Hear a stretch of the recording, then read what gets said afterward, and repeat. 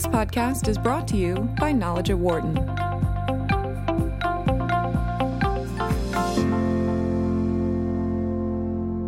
Our guest today is Roland Mimichevich, CEO of 20 Billion Neurons. Roland, thank you so much for speaking with Knowledge at Wharton today. Thank you. It's a pleasure to be here. But before we talk about the company, I was wondering if you can tell me a little bit about your own personal journey, how you got involved with AI. Was it as a PhD student with Geoff Hinton?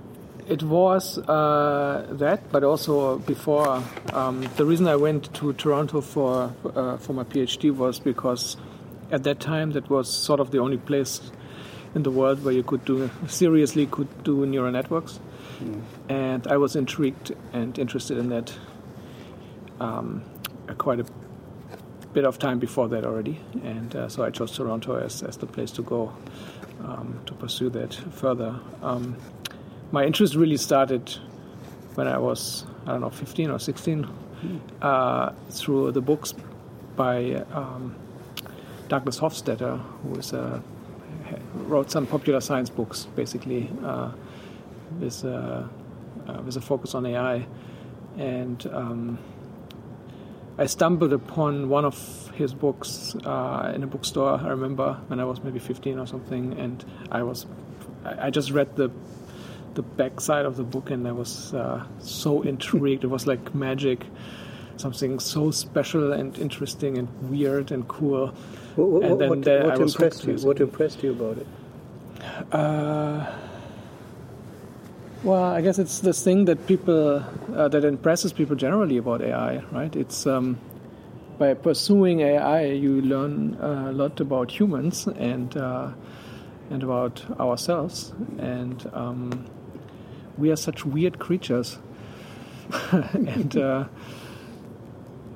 it's kind of weird to see this mirror, like we're trying to replicate some of the things that humans represent. Really, it's sort of like putting up a mirror and seeing what humans are and why they are the way they are and stuff. And many things are very surprising, and I don't know. I think that's where this fascination came from. And it's also, on a more mundane level, it's an interesting mix between kind of a mathematical approach, right? It's very mathematical, specifically neural nets and stuff.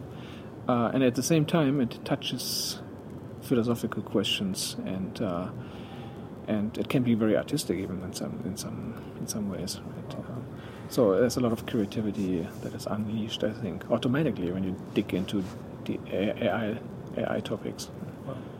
So how did the opportunity that became 20 billion neurons come about? And what's the opportunity that you were trying to address? Right. So I was interested and pulled to video understanding throughout my career as a PhD student, and later as an assistant professor at University of Montreal. Not because of video per se, but because I feel like video, and I felt like and still feel like video is the best possible window to the world that we can give an AI system in order to learn about how the world works, what objects are, how objects behave, what living creatures are, how they behave and why, and so on. Something people sometimes call intuitive physics or common sense understanding of our world.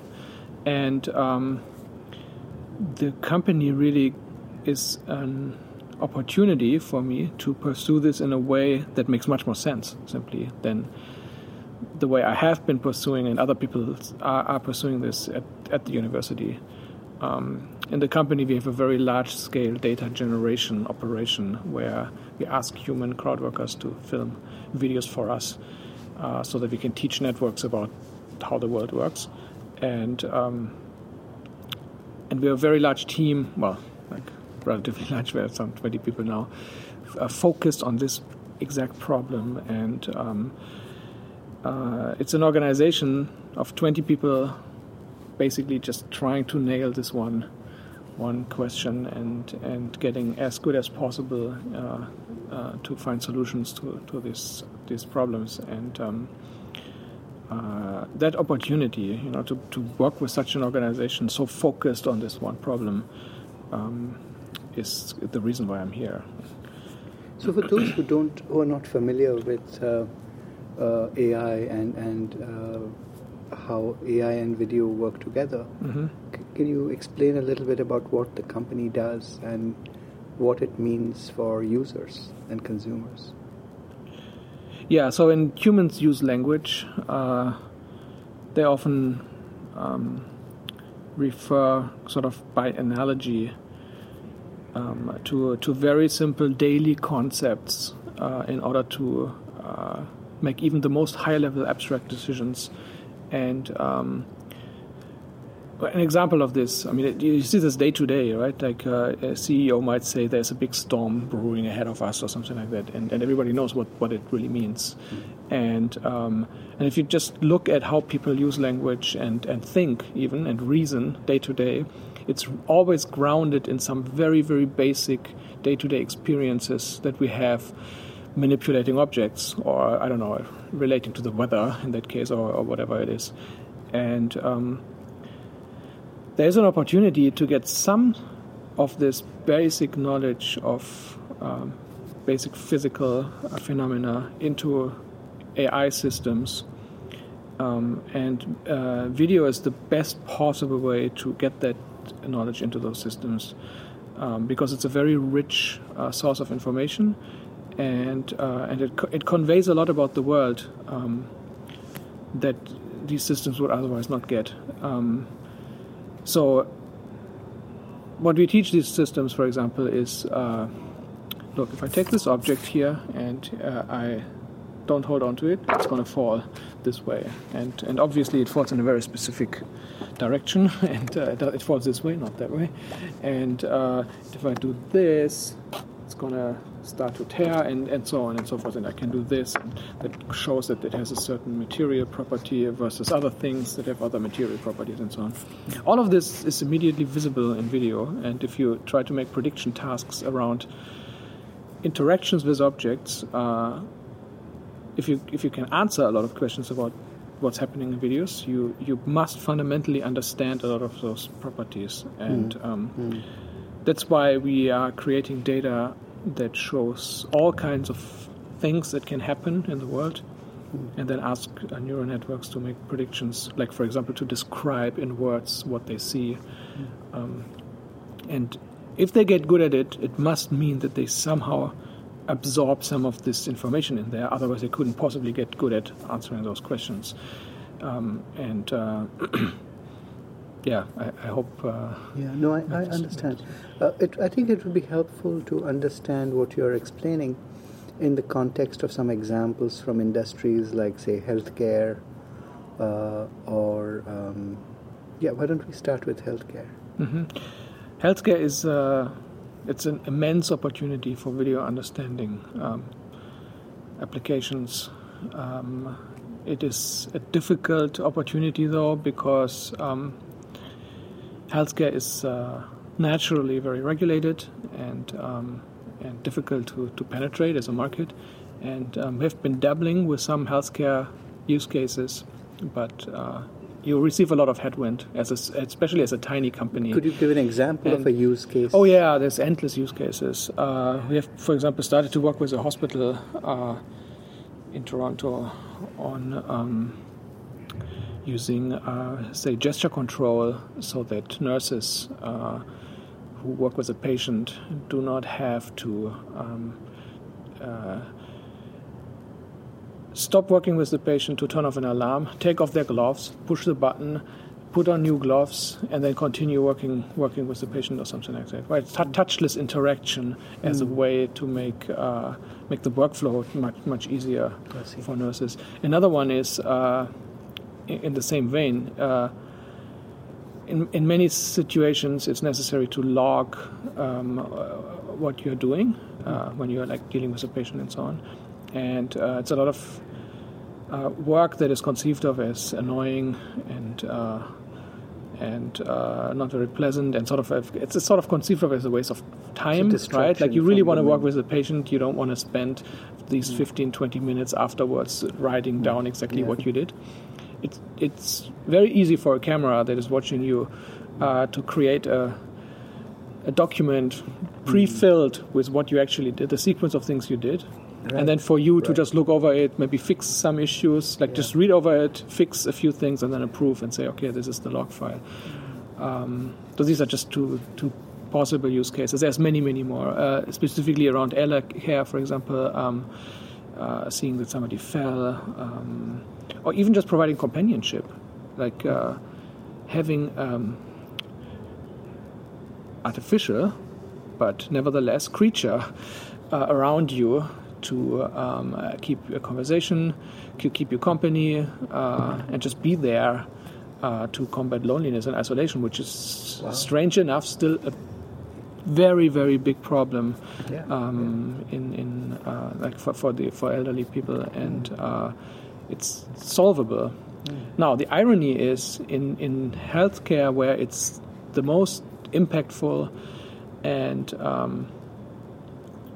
and good for society, where this technology can really, really make a big difference. It's the hardest to commercialize because it's such a difficult, conservative, long-term market that for a small company like ours is hard to work in.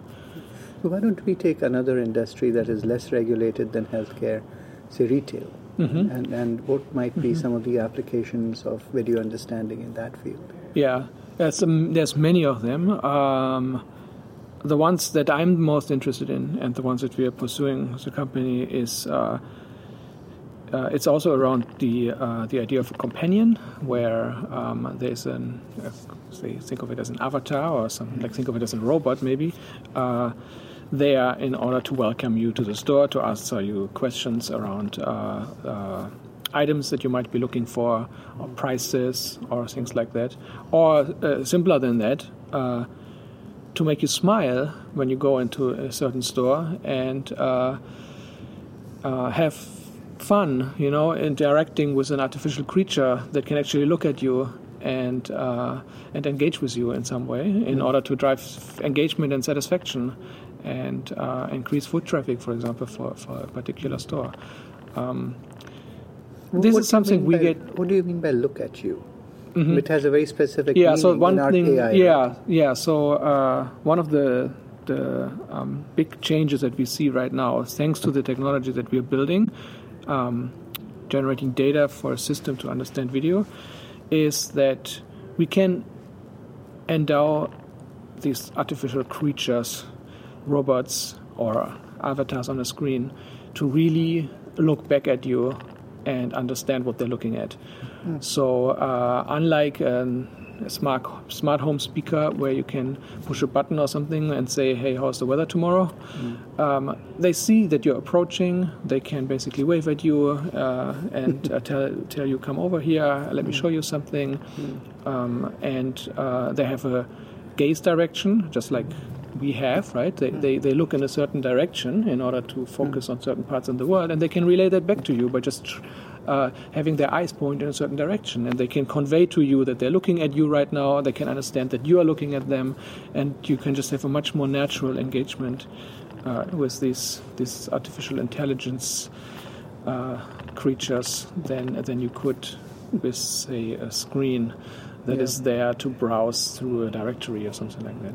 It sounds, the technology sounds absolutely fascinating. But you talked a little while ago about some of the challenges of commercializing it, and so I was wondering what business model or models are you pursuing to make this a viable business? Yeah, so we license the technology. We license these neural networks that enable, say, a robot in a store to look at you and understand what's going on.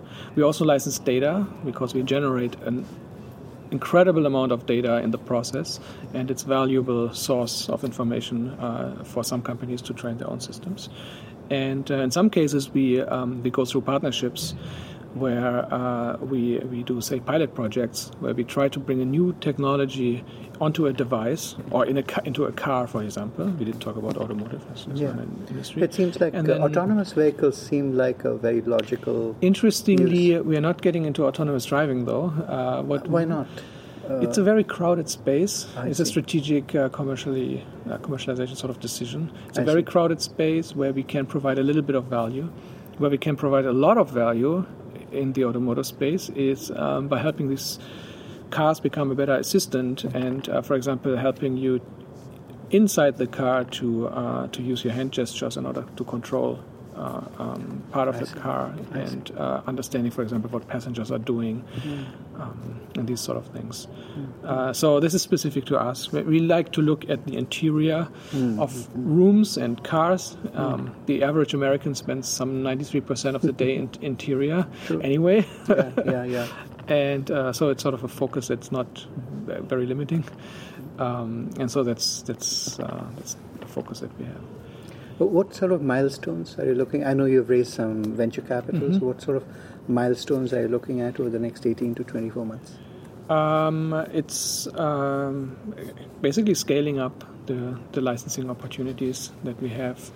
We have some very ambitious projects around these creatures that can interact with you. So there are some technical milestones where we want to put up new technology that enables them to do things they haven't been able to do so far, which is, for example, walk you through a skill. They're teaching you a new skill, like be it a cooking recipe or some dance moves or something. And then on the commercial side, increasing the number of subscribers and increasing revenue. How do you measure your success? Along both of these lines, right? On the technical side, did the technology that we've been envisioning work? And there's there's numbers you can attach to that. What is the accuracy in certain situations and stuff like that? And then commercially, the number of deals that we are able to close and what their volume and these kind of things. Who are your main competitors, and how do you position yourselves against those competitors?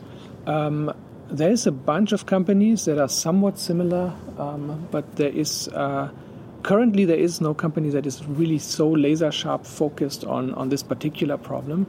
It's not vision, but it's video. It's live vision, and specifically live vision in order to build companions that can look at you and understand what they're looking at.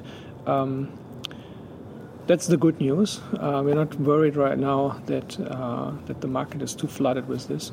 There's also a very big shortage in talent, which is sort of the field where competition really plays out.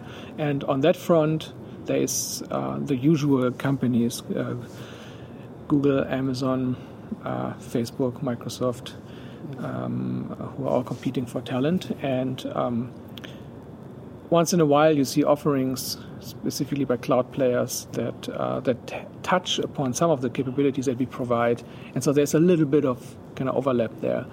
But all in all, currently we are in the comfortable situation that we are so specific in what we can provide that there isn't too much competition. What are the principal risks that you see for the company, and what are you doing to mitigate those? Risk is always present on all fronts. There's technical risk. We have very, very ambitious goals, and there's the risk that it takes longer to actually pursue these ambitions, and things developing slower than you would hope for. There's market risk. For example, we realized that it is very early days, and the ecosystem is sort of finding its way, and it's reconfiguring itself in order to serve a lot of the technological solutions that we provide for. For example, the hardware space isn't really there. Cameras don't really have the compute power behind them to solve many of those tasks. And there is clearly a timing risk that some of those use cases are just too early because the world wasn't ready for it on many fronts. So those, I think, are the main things to mention here. Okay. In your journey so far, what would you say is the biggest leadership challenge you have faced? How did you deal with it, and what did you learn from it? Growing from 4 people to 6 people to 10 people to 12 people, every time it's a new challenge. Yes. And every time you are in a different world, Yes. kind of, and require different processes, different cultural setups to keep everybody productive and happy and the organization healthy as such. I was a professor at the university before, and it's a very different world, right? Yes. It's very individual based, and as I pointed out in the beginning, one of the reasons is that I really believe a 20-person team focused on this one problem can make unbelievable progress in this direction. But this group of people has to be a functioning conglomerate of interest and so on, and that is something I didn't expect. These challenges struck me, right? It was interesting to see, and I grew through that. Right now, we are in a very good place where this setup works very well. Was it challenging to go from being a professor to an entrepreneur? Oh yeah, as I would say specifically because of that reason that I just mentioned. I think that is one of the big ones. But you grow through that, right? Yeah. It's you learn a lot, and you learn about how humans behave and how humans are, and how groups function together and stuff. And it's a fascinating topic all in itself. Yeah, right. Absolutely. So we talked about your 18 to 24 month milestones, but okay. Long term, what's your dream for the future? Imagine a world in which an artificial intelligence can look at you and relate to you and talk to you in fundamentally no different way than another person would. This is not a goal that is attainable, I think. There is stuff that is related to our bodies, pain, sadness, and these things, which our AI companions are never really going to really understand and relate to. But asymptotically, we can try to approach this and one day sit in front of our robotic friend and have a deep philosophical conversation about the economic situation or whatever it is. This I could see one day happening, like reasoning and thinking coming up as a byproduct of pushing towards these goals that we put up for ourselves day to day in our commercial engagements. Reasoning and thinking, yes, and I think there are some movies that also talk about this. Mm-hmm. But Right. do you think computers and through AI will ever be capable of feeling emotion? Yeah, it's a good question. Not obviously, not in obvious ways. But maybe there is ways to instill some of that somehow, but They might mimic emotion, but they can't feel emotion, right? well, I think this goes back at the question whether a system can ever be conscious or not. Yeah. But right. I'm not sure. Do you know that I'm conscious? Right? It's you can sort of assume it, right? But you can't really prove it or something. And I'm not sure if you're going to. It's very. I mean, this is really out there and crazy, right? But if you ever sit in front of a device, maybe embodied in some way, that conveys to you that it has emotions, I'm not sure you will really be able to say, well, it looks like, but I think this is a robot, so it probably doesn't have emotions or something. I feel like there's a fundamental barrier. You can't feel what another person is feeling in any moment. You can sort of have some kind of empathy or something, right? You can sort of relate to it, but you can't prove it, right? You don't know that I'm conscious, and I think that barrier is true in the same way towards devices, and And so I don't think it makes any difference in the end. I think people are just going to ascribe some state of mind to the machine and just roll with it. And maybe even feel bad if you do something to the device that makes it feel hurt or something. But this is out there. And Roland, it's so fascinating. I could go on talking for hours about this, but thank you so much. Really appreciate your time speaking with Knowledge at Wharton. Oh, it was a pleasure to talk to you. Thank you. Thank you. For more insight from Knowledge at Wharton, please visit knowledge.wharton.upenn.edu.